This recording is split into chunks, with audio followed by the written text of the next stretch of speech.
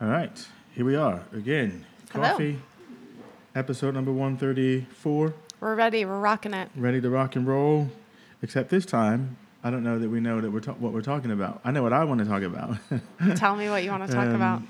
You've got your great shirt on with the fluorescent Yoda glasses and the Yoda. Yes. I'm hanging with the Yoda again today. I just felt in that kind of mood.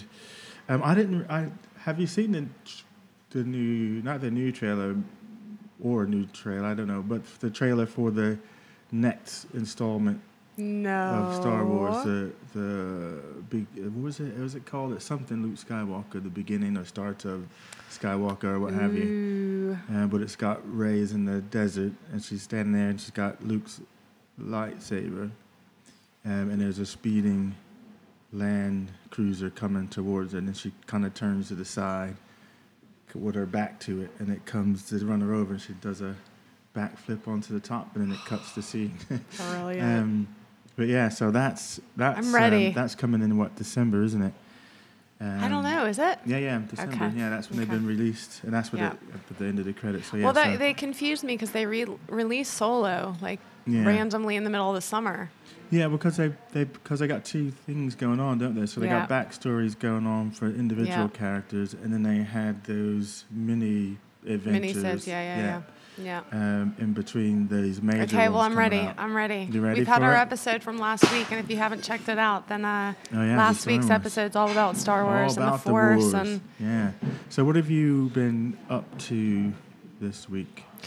This week, what has been going on? Well, I am really happy that I got my new phone, although that's not the most important thing, but it's just a happy tech moment.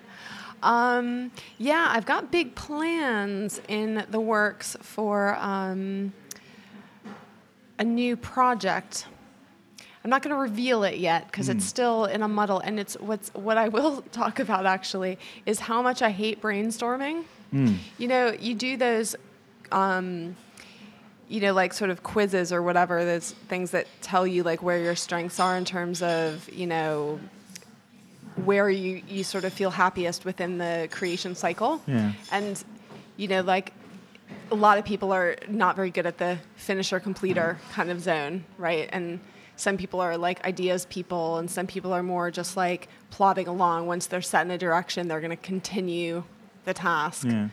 So, I think this is why I'm a bit of a like loner in terms of creation stuff, because I find like I just want to find an idea and stick to it, and actually brainstorming. And I've never really been part of a team. And so I think when you're in your early career and you're part of a team, you get used to brainstorming meetings and brainstorming sessions, and you sort of understand the process and understand that a lot of like slight dead ends are not a waste of time. Yeah. Whereas for me, it feels like that at the moment. Like I'm sort of brainstorming different iterations, so the sort of soul of the project's there, but then what does it actually look like in terms of like what I'm creating and deliverability and business model stuff? I would have thought that it would not be any different, because you're in you must at some point in time have an idea generation kind of thinking, whether you're I don't usually hit this many dead ends. I don't mean a dead end. That's maybe not the right term for it. Yeah. But, I think you have to think like a sort of brainstorming the way I'm experiencing it now. Like, I feel like when I'm doing stuff with books and storylines, I'm excavating. And Stephen King talks about stories like that. Like, there is the story, and you're trying to find it. And so I'll play different versions in my head until I get the right one, but it feels like a bit more of discoverability rather than creation from scratch. I don't know why, it just feels like that to me. Yeah. So with this kind of project, that's a little bit more business oriented, and I do feel like I've sort of made multiple iterations of the thing. Do you know what it is? You should maybe have a look at Six Thinking Hats by Edward de Bono and as a methodology, because it sounds like in your brainstorming in quotation marks, you're trying to do all the stages at once. Interesting. Okay. Yeah, I had this really great thing that I did earlier this week that may be of use to other people, and it's called, I'm not going to remember the woman's name. I'll put it in the show notes, but she did this thing called the Trailblazer Quotient, and she's created 4 business model type things. Right. So it's more about, if you're in a certain industry, usually there is a particular way that industry works and delivers things. Like if you say for yoga, usually if you're a yoga instructor, then you're teaching classes. And in recent years, one-to-ones have become a really big thing in yoga, which they weren't before. Yeah. So, that's been a slight shift. But of course, there are a lot of people doing different things online, all kinds of stuff. But those aren't necessarily the dominant business model when you're just training to be a yoga teacher. And that's true for every industry. There's usually sort of common models. But what this is saying is everybody's got a kind of model or 2 out of the 4 that sort of suits their personality and suits like how they work best, basically. So sometimes if you're in an industry, but the business model that's most common in that industry is actually not the one you love doing, then, it's possible to create your own thing, and which can be amazing because, of course, you're sort of, creating something new and standing out. But so that's been really different. That's the Trailblazers Quotient, and that was really helpful for me. Because I often, I think about these different sort of business models. And there's something about just going back to the basics, because I think sometimes, and I don't know if it's just because marketers do this and they make all these different things and it's good for selling books, but then when you boil it all down, just like there's only 13 plots apparently. Yeah. There's only... Well, so basically... The most simplest common denominator is this on this all. You got to have a product or a service. You got to have a place for people to buy it, and then you got to have people to buy it. Yeah, but what this Trailblazer, so just to give you a more clear idea of what I'm talking about, and for everybody who this might be of interest to. There's a few people out there wanting to do the business. Well, just a few. Yeah. So like the 4... categories, it's not necessarily a business model, but more like where your strengths and interests are. Yeah. So one is like you like working one-to-one with people, and then there's the thing that's like you like creating community and being sort of inspirational. Yeah. And then there's the thing that's like you like creating content, and that might be books or courses or so that'll whatever. Be about and then the 4th one is like innovator. That's like within an industry. I can't remember because I'm like not that thing. I get it. But that sort of helped me just focus on like, because when you're talking to someone and you're like, I have this idea, and you're sort of brainstorming it.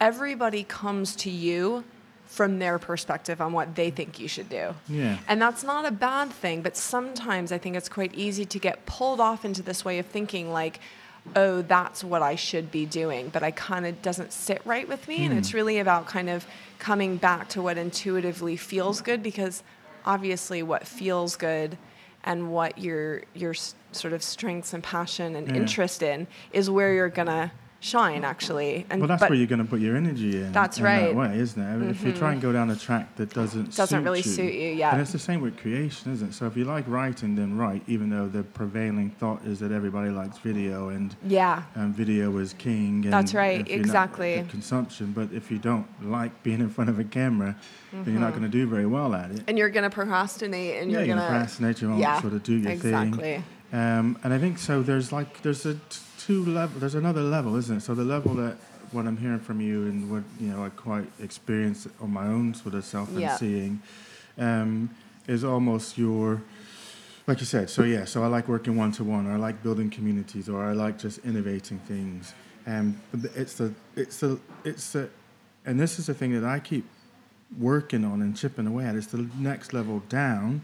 Because that level up where you're at now, I think is a cool when you get there. But it's the level down that says, all right, well now what is the business model that fuels that? So if I do one-to-one work, what is your business model going to be to fuel that? And then when you come one level down from that, actually the business model, that should only take you 10 minutes, because it's not that complicated. Right, exactly. But we can make it complicated. Yeah. But that becomes another form of procrastination, is making that I think so. But I think also, I think like just knowing myself. So for instance, let's just take one-to-one. I have another friend that's doing the same. So one-to-one is cool. In fact, and this is interesting that you say this, because I was looking at just this yesterday. So one-to-one is good. And then, but the other environmental factors that you have to ask yourself is that at that point, one-to-one, you're still trading time for money. So it still means that you have to be doing something in order to generate cash. And at some point, if what idea that you have is really good, at some point, you're going to reach a cap because there's only one of you. Right. So can you scale? Or maybe you don't. Because that's the question you have to ask yourself. So you know what? I'm happy working at this level, not thinking about scaling or any of that. Totally. If I can get me 10 people, that's fine. And they pay me X, and then I just keep those 10. Yeah.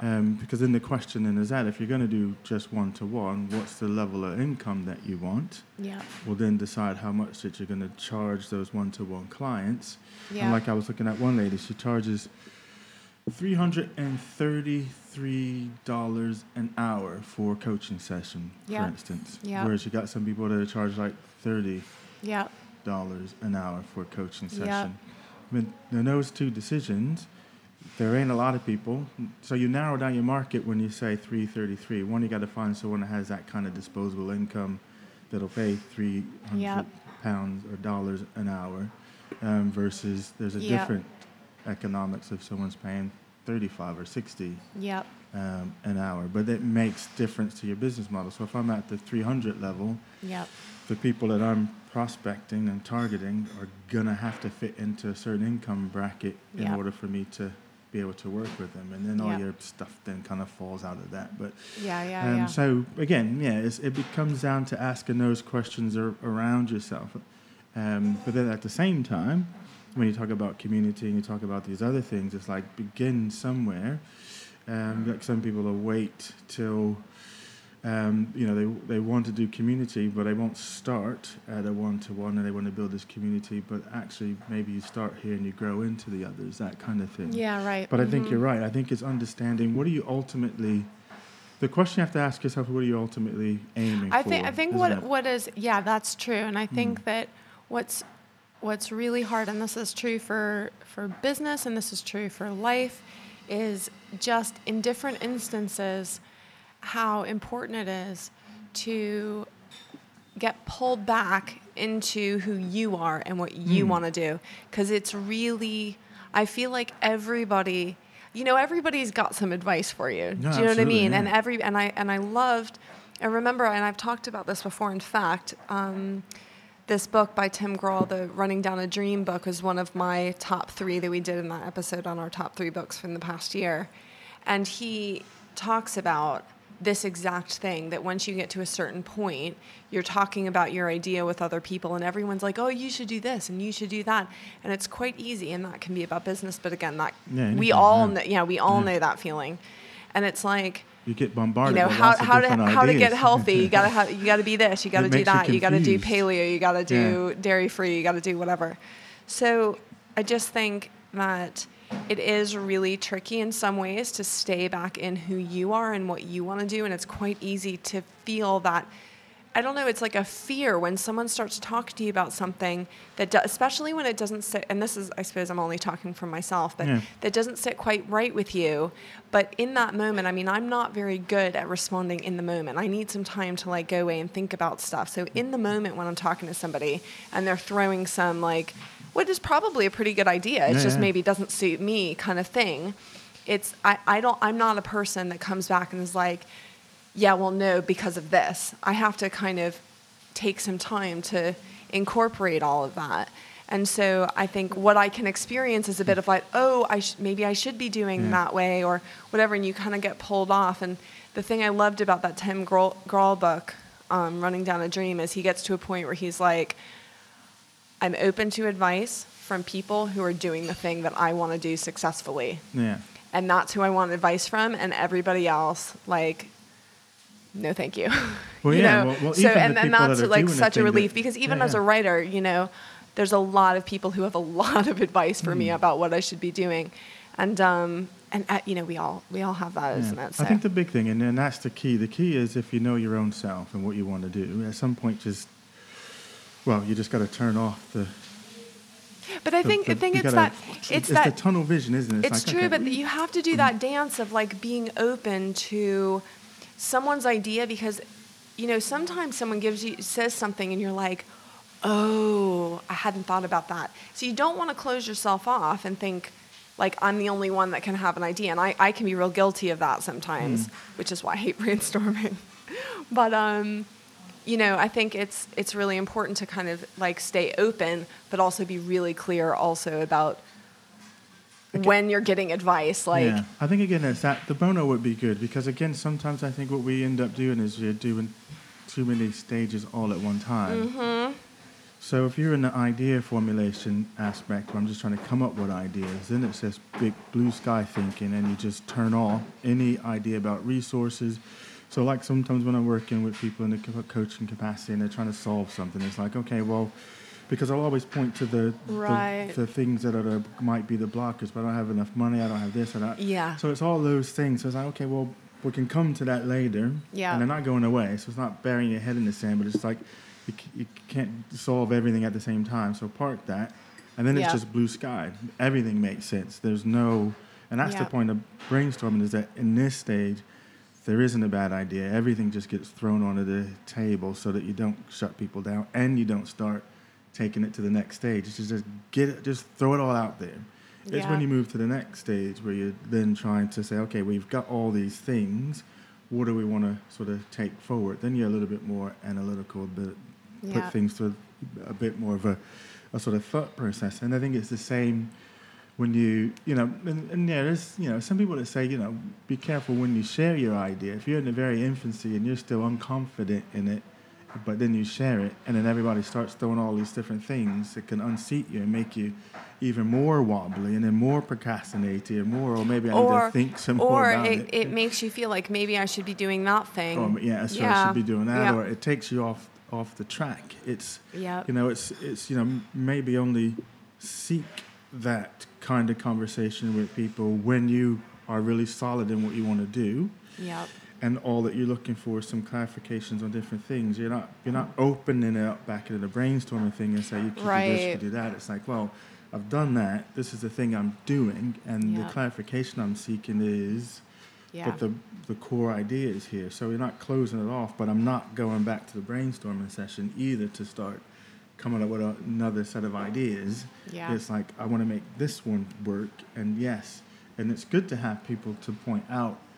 And we were having this conversation yesterday at one of the clients that I'm working with. That sometimes within organizations, the person that asks a lot of questions, they can be couched as seeming negative. So we're doing this thing, and then they're asking all these questions. Oh my God, that's me. I'm that person. But that's the person you need. You need that person, because other people, like say for me, who only see big ideas, and I'm happy to run with the scrappest of information. You need the person that will see what's missing, see the thing that's not there, ask all these questions. Oh my gosh. Because they'll fill the gaps. I love that you this. Don't have. Okay, because I get like really pegged sometimes as like the naysayer in conversations, because I'm like, because I'm always the one that's thinking, well, okay, that's a great idea, but what are you going to do about this? And what are you going to do about that? And that does seem like I'm putting obstacles in someone's way who's a big dreamer. But actually, from my perspective, I'm like, yeah, but now you have to integrate that idea into like the reality as it stands. And sometimes I'm totally proven wrong, because the thing that I think is a thing can actually be worked around, So you say, what about this thing? We have plans to do this. And you're like, well, actually, we could change those plans and do it differently. And I'm like, oh, yeah.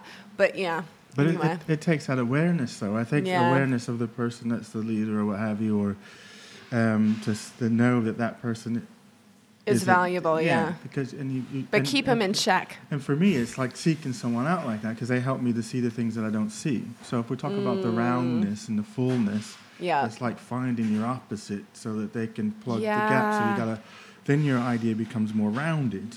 Yeah. In that aspect. I really like that idea, because the other thing I've been reading recently is about how to know yourself and your strengths and weaknesses in the whole process well enough so that you can put things in place to ensure that you succeed. So if you know, for instance, that this is an area that you're good at, like for instance, if you're like, you know, not as good a completer finisher, like I always get to the end of a stage and then I eventually finish, but I procrastinate for ages before I do that. But if I start to recognize that about myself, I can put some accountability things in place so that I can get support in that area. Yeah. You know, and same with like at the beginning, if I know I'm not great at brainstorming, or I know I'm great at a big idea, but then not so great about figuring out how to put that into reality, then you go for coaching, don't you, or something like that to get help. So and it's sad, isn't it? It's just recognizing what stage you are and what you need at what point. And, and it's again, it's fascinating for me on a number of different levels, and it probably leads into a little bit about my little book there, and because in essence, one of the stages is kind of about that. So it's all about being yourself. Well, it's about being yourself. It's about realizing. So this book, I'm talking about Jonathan Livingston Seagull, a story by Richard Bach. It's one of these fable stories.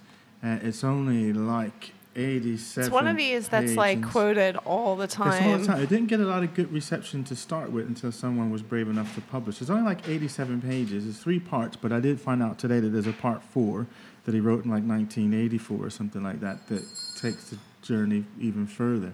But essentially, I guess the plot of the story is you have a seagull who loves flying more than he likes eating. So the norm, so if we're looking at the metaphor of this, is that you've got the herd, the flock in this instance. You got the flock, and this is how the flock acts. Our thing is about finding food, so we're only flying around to get food and get scraps and get the low-hanging fish at the top of the sea type thing.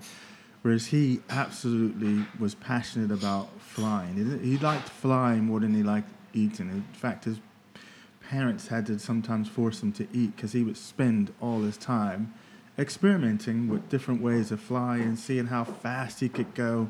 And so he's all into his flying. But he gets to a point where the flock, because he discovers that he can finally do this power dive. And they're like, you're not an owl, you're not a hawk. He was actually flying at night. You're not these things, so you need to cease and desist. Stop doing those if you want to be a part of the flock. And then at one point in time, he kind of convinced, like, yeah, I'm just a seagull. Let me just act like a seagull and stop all this nonsense. So he was almost giving in to the voice in his head that was telling him this. And then he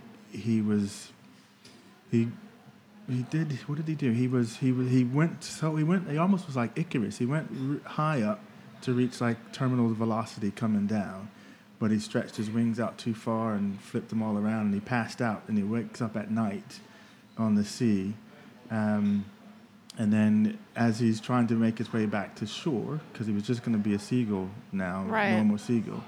He forgot the fact that seagulls don't like flying at night. And then when he realizes he's flying at night, he's like, oh, this is a new thing. And then that was it. And then the flock, they had enough of his stuff because he tried to show them the things that they could do. And they were like, nope. And so they banished him. He becomes an outcast. They send him off to live in the cliffs alone by himself. So that's like the end of sort of part 1. And then if you dig beneath that, it's about the meaningless of sort of materialism, conformity, that we limit ourselves to some certain model that someone says, this is the model of how you need to live. And if you don't live like us, then you're not one of us, and you can't be a part of the flock, the tribe, the herd, society. Yeah. And then they get sort of outcast. So in part 2, it's about him transcending society. So he is alone at this point in time, but he carries on with all his experimentation, and he figures out so many other different things that as a seagull he can do. But he does reach a limit, which is then when his teacher comes in, another seagull, flashing lights and stuff like that comes, and the seagull comes and he's like, and this is a cool idea. He says, you've got to understand that a seagull is an unlimited idea of freedom, an image of the great goal. So you have to have the freedom to be yourself, your true self, and here and now, and nothing can stand in your way. So he helps them to see that the limits that they were placing on themselves were false limits. And in actuality, there is no limits to where we can go. And he shows them how we could do some other kind of flying. So they transcend to another place that he thought was heaven. So he thought he was dying because these two seagulls come and they could do everything he could do. And he was trying to show them how cool he was with all his maneuvers. And they just matched him, match for match. And then he's like, oh, it's time to go home. But he's like, oh, I was banned from home. So he thinks he's going to heaven as they take him to this other place. Right. But then he realizes that was just the flock was saying that there was a heaven type thing, but there was no heaven. This was now...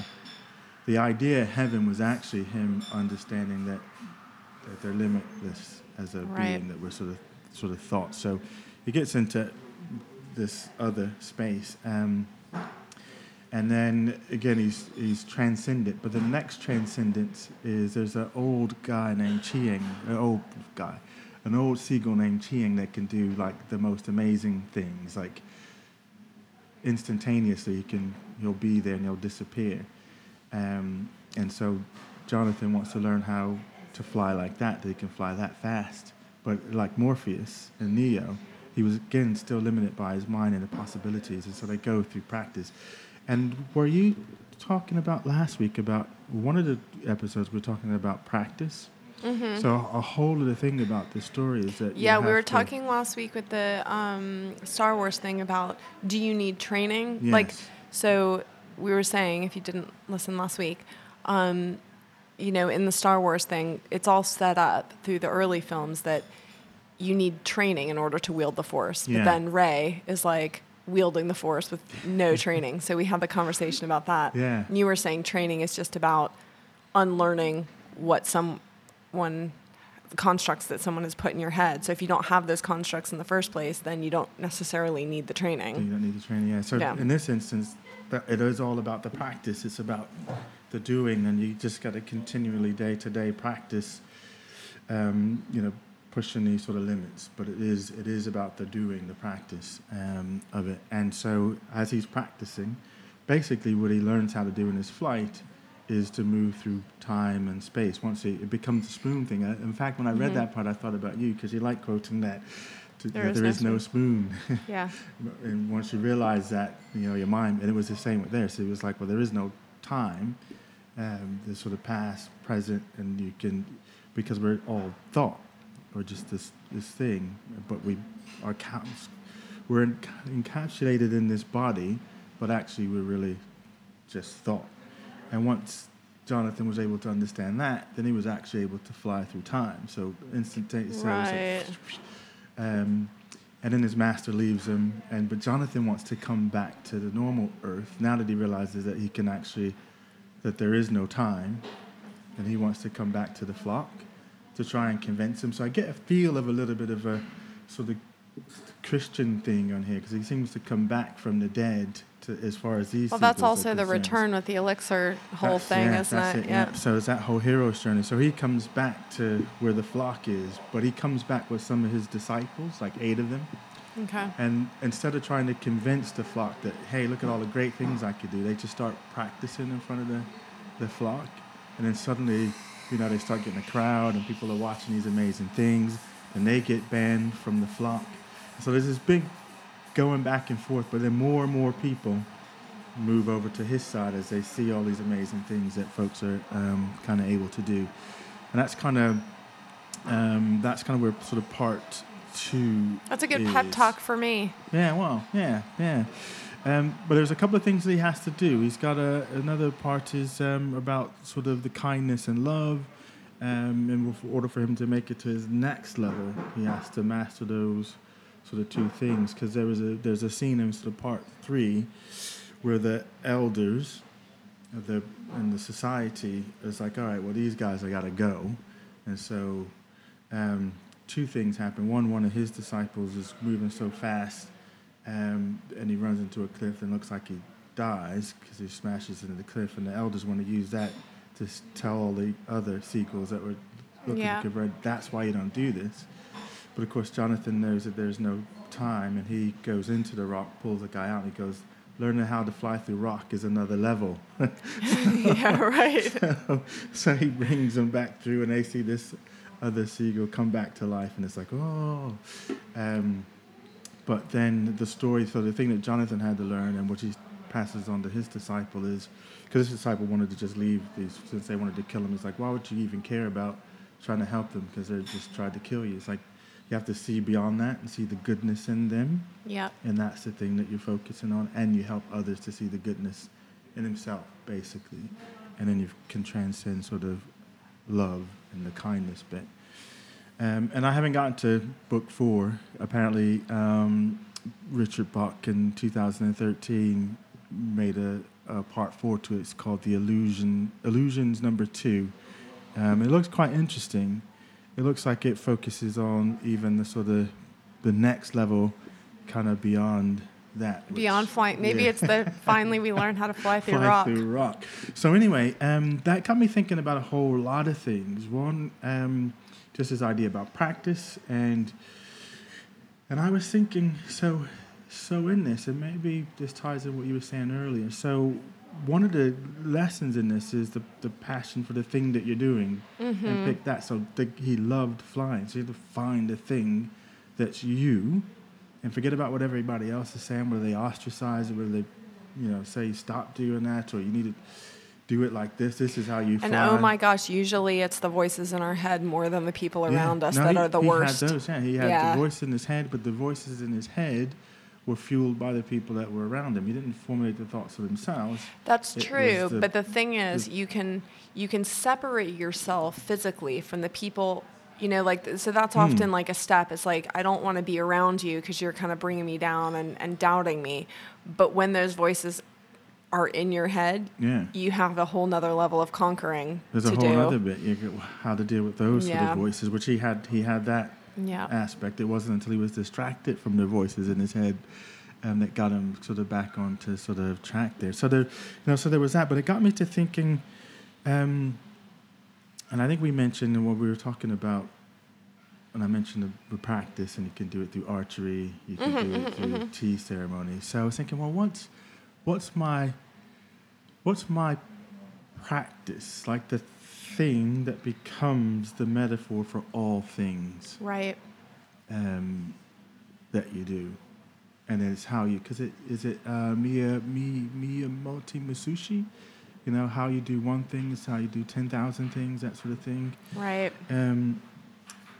Yeah, and it's that. So what's the one thing that actually you can practice all of your things through, because it's your relationship to whatever that is, whether it's archery, team building, yoga, karate.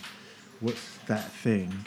But it got me thinking about sort of self-mastery. And then the question in my head was, what is self-mastery? What does that mean? So what does that mean to you when I say self-mastery? Well,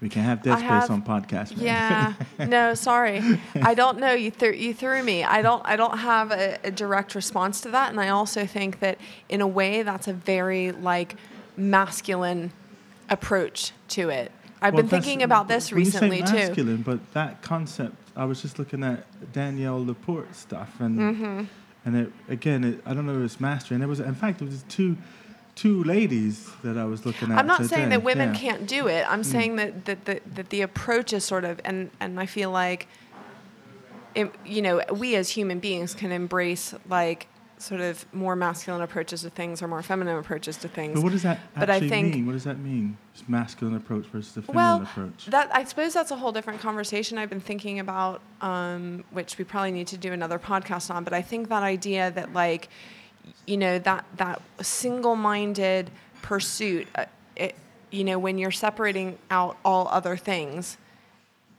is much more of a male approach to something. I don't think, I guess in my mind, that's not what self-mastery is. Maybe not. Yeah. So I guess And almost, which is why I guess I'm questioning the whole male-female thing, because I don't like. So part of the self-mastery bit almost seems a bit feminine to me, which is part of my resistance. Interesting. In what sense? Well, in the sense that you've got to be compassion, love, meditating, all these very. But I those don't know if but not for me. Mastery is a very like. It is associated to me with like ideas of perfection and right. Yes, which is what these guys talk about in the seagull thing. Is I forgot to mention that he's talked about and the reason the flying, because he mentions in here, he was saying like, you kind of get taught about not that there is no perfection, but in actuality to transcend, then it's about the journey to perfection. So the flying, and that gives the focus to learn the things that you need to learn is by trying to perfect flying. Not to say that you would necessarily meet there, but it's the thing that keeps you moving, this attainment of perfection. Yeah. I mean, like, just to give you an example of what I'm talking about, because, again, this is something that I'm really thinking through. Thing. Well, for instance, in yoga, what I'm trying to get people to do is not an outward mastery of poses, but an inward connection to sensation and the energetic feeling of their bodies so that they can make the right choices for them in the present moment, in the now. So that doesn't feel like I would describe that as mastery, because mastery to me is a very there's a place for it. And I think that like in many ways I strive for that. As a woman, I strive for mastery. But I think there's also a place for a kind of different approach to coming to something that's softer and more of, that would, for me, associate more with words like connection and surrender and yeah.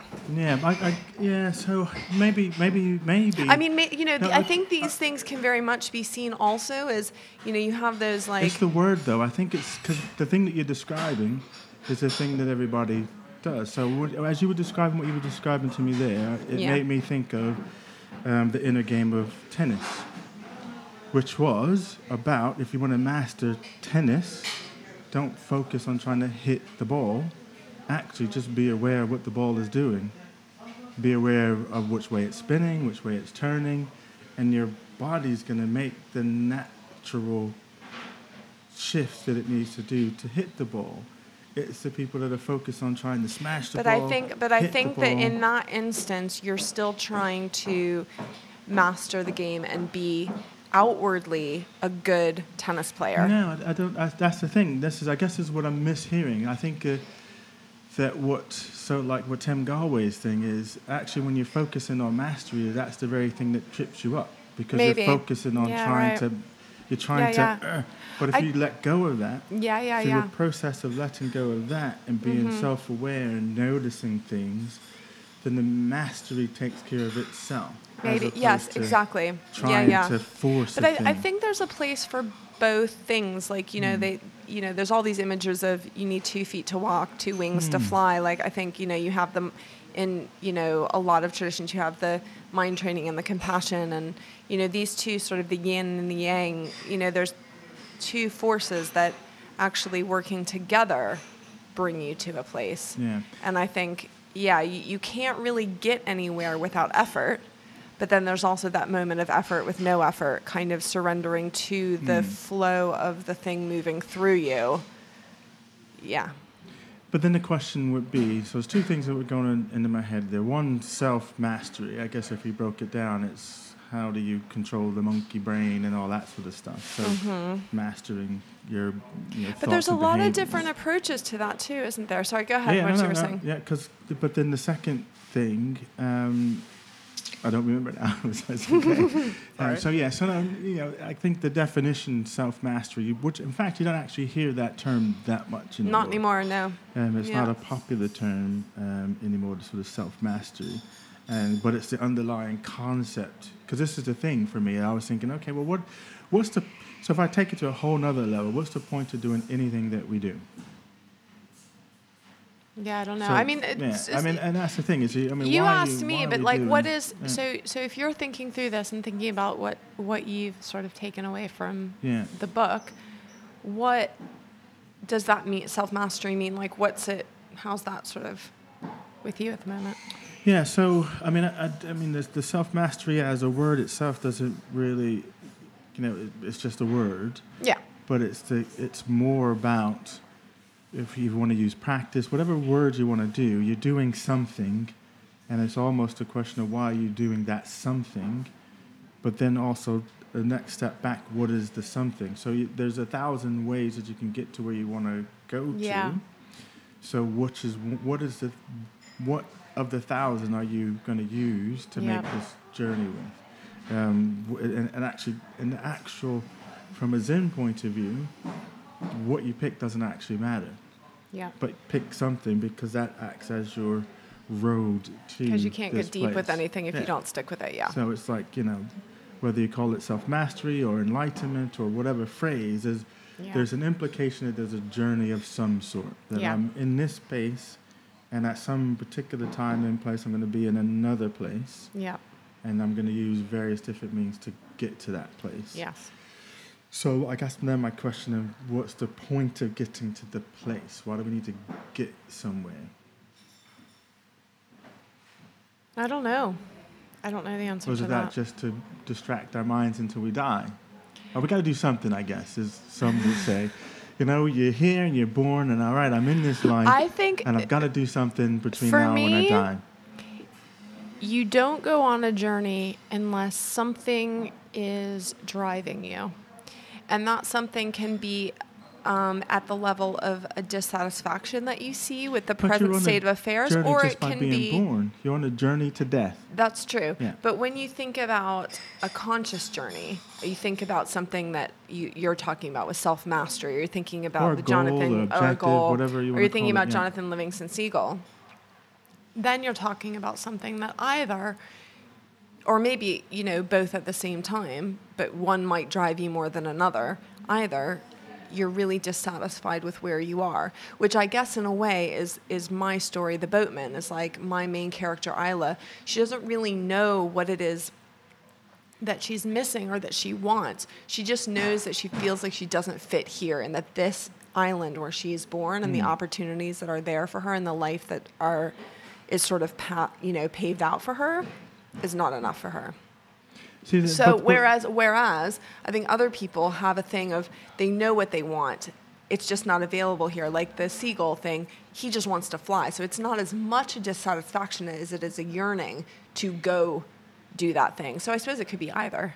Yeah, and I guess that's exactly what I was going to get to. I mean, for him, he just wanted to fly. But there was other people telling him that, flying for this. It was other people trying to shape that thing. Mm-hmm. And I think all people have a thing that you like doing. So one of the things I was looking at today, I forget the lady's name, but her whole thing is just, it doesn't matter what it is, just find a thing you like doing. If it's just sewing, then that's your thing. It is, don't give it a measure and people say, sewing, what the hell is the point of sewing?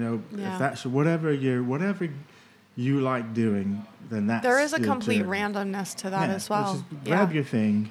Yeah. Don't overthink it. Don't make it into something else. Don't belittle it.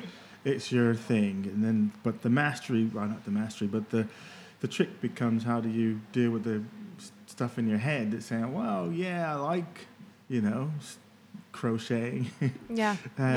But everyone will tell me that crochet is a waste of time, blah, blah, blah. Or it's just a hobby and I can't do anything more with it. And then maybe you're sort of missing your opportunity by paying attention to what other people are saying about the thing that you love. And that's exactly what I was sort of saying at the beginning. It's so easy at the beginning of a project to listen to people telling you either that what you want to do has already been done 1,000 times before. Which it has been. Which it has been. Or, you know. Nothing new under the sun. You need to do it this way. You need to. Is it? Ecclesiastics, yeah. There's nothing new under the sun. Nice. It's in that book in the Bible. Yeah, nice. Yeah. It's true. Yeah. There's variations of things, but nothing. Yeah. So. Sorry, keep going. No. That's it. Like, I think But here's the thing that's new about it. There's nothing new under the sun, but what's different is you, and you have a unique set of experiences that you're bringing to this. And this is one of the things that I've had to come to grips with coaching. And actually, it was another female, by the way, who was a hypnotherapist that I came across. Her name's Grace. Grace Space, it's called. I forget what Grace something.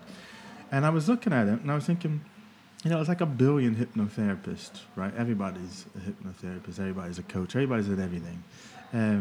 But it was just in looking at, you know, she's not saying anything revolutionary or new, but she has an enthusiasm and a passion for the discipline, and she's happy in being it. And so in actuality, the attraction is her enthusiasm for the thing that she wants to do. And of course, every individual brings their own set of unique experiences to a thing that they're doing. So that's the thing that's going to differentiate you from the next. I love that. That's the same thing. I was listening to a podcast recently where they were like, yeah, it's been done before, but someone needs to hear it from you in the way that you say it. And I think that must be true for coaching. It's certainly true for yoga teachers. Sometimes people come into my class and I can just tell right away they are not a good fit for me. And that's totally cool because there's somebody else with a different story. Yeah, and the way that I teach, the way that I talk during class, the way that I focus on breathing in my particular way is going to appeal to some people and it's not going to appeal to other people. I'm sure that's the same with coaching. You've got a vibe that, you know, some people are going to... It's the trick to all of it, I think. Yeah. When I was a broker, a financial consultant, my sales manager was always like, you know what, the people are buying you because if, you know, we got some good products, but if it's a really good product, guess what? It's not going to be long before Dean Witter's going to have it and Schwab is going to have it. So the only real differentiator comes down to you and the relationship that you build with other people. So don't get hung up on the product. And I was thinking about, you know, from a coaching point of view, it was exactly that. And there's like the great work, and we're all coming to this work, this journey, this thing that we're going to go to, and we're helping other people along on that journey who may be a little bit further back on the thing that we're good at. Yeah, exactly. And the reason that you exist is to connect with the people that are like you, who could hear the message because you present the message in a way that resonates with them. Yeah. Versus someone else who we're all working with the same body of knowledge, but it's something about the way this person approaches it that attracts me, that allows me to hear the message where this person might turn me off from the message. Completely. And so it's almost a case of forgetting everybody else that's a coach, a writer, a yoga teacher. Forget all the rest of them because there's enough, because that comes down to, you know, some people think, you know, if you don't have an abundance mindset, then you think these people are your competition, when in actuality, there's billions of people in the world. So there's enough people to go around to work with. Yeah. So our only sole focus is to focus on our thing, path, take, and then if we talk about being a leader, it's looking behind you and see who's following you because they like your particular take on it, your vision of it, the way that you put the stuff out there and they like it, and so those would be the people who follow along with you on your journey. Yeah. And so I think part of that story for me that I've taken away from all of this in relationship to what, you know, we're saying here is, just don't get, because it's easy to get caught up in the politics of whatever industry you're in. Yeah. You know, so you think, oh man, if I'm a social media guru dude, and you think, oh, the state of social media sucks. So there's a bunch of people who are in social media who then spend all their time talking about how this Facebook sucks and it's gone. So they're so focused on the problems, and they're doing that sort of little pity party thing for whatever. But then there's that one person who doesn't listen to any of that noise because they really love the thing that they're doing, and they just do it they don't participate in the great debates about, you should coach like that or coach like this, or, crochet like this or crochet like that. Writing's dead. Nobody reads books anymore. They don't buy books anymore. That kind of thing. So, you find that pockets of people are there, and it's easy to kind of get sucked into that or question why you're doing kind of what you're sort of doing. Yeah. But then there's a person kind of like your Ray, who hasn't heard any of that noise. So she hasn't had anybody around telling her, well, you can't use the Force unless you get accepted by a master and go into this kind of thing and do this training. She hasn't had that, and so she's just doing her thing. And I think you would find in these pockets of industries that we're doing, someone who doesn't participate in the noise, hasn't been in the noise, and they're just kind of doing their thing. Yeah. Which I'll finish one of my last little stories, because it just reminded me, and I probably said this on the podcast before, but it was about a blues player. I can't remember his name anyway, but he was a young guy. And it also reminds me of this sort of flying thing. And all the older blues people were like, oh, yeah, he hasn't paid his dues. How come he's getting all these record contracts? Blah, blah, blah. So they were all not happy with this kid. And he's like, you can take it all away. And if I lost it, I would go right back to the street corner and continue playing, because all I want to do, like Jonathan here, he said, all I want to do is play the guitar. All this other stuff doesn't mean anything to me. So it was all the people around him who were having the conversation, debate, and he hasn't paid his dues, and why are he getting all these things? And I've been in the blues for all these years. And he was just happy to be playing. Yeah. Whatever that was it. That was the whole of his thing, and everything else was incidental. And that's the kind of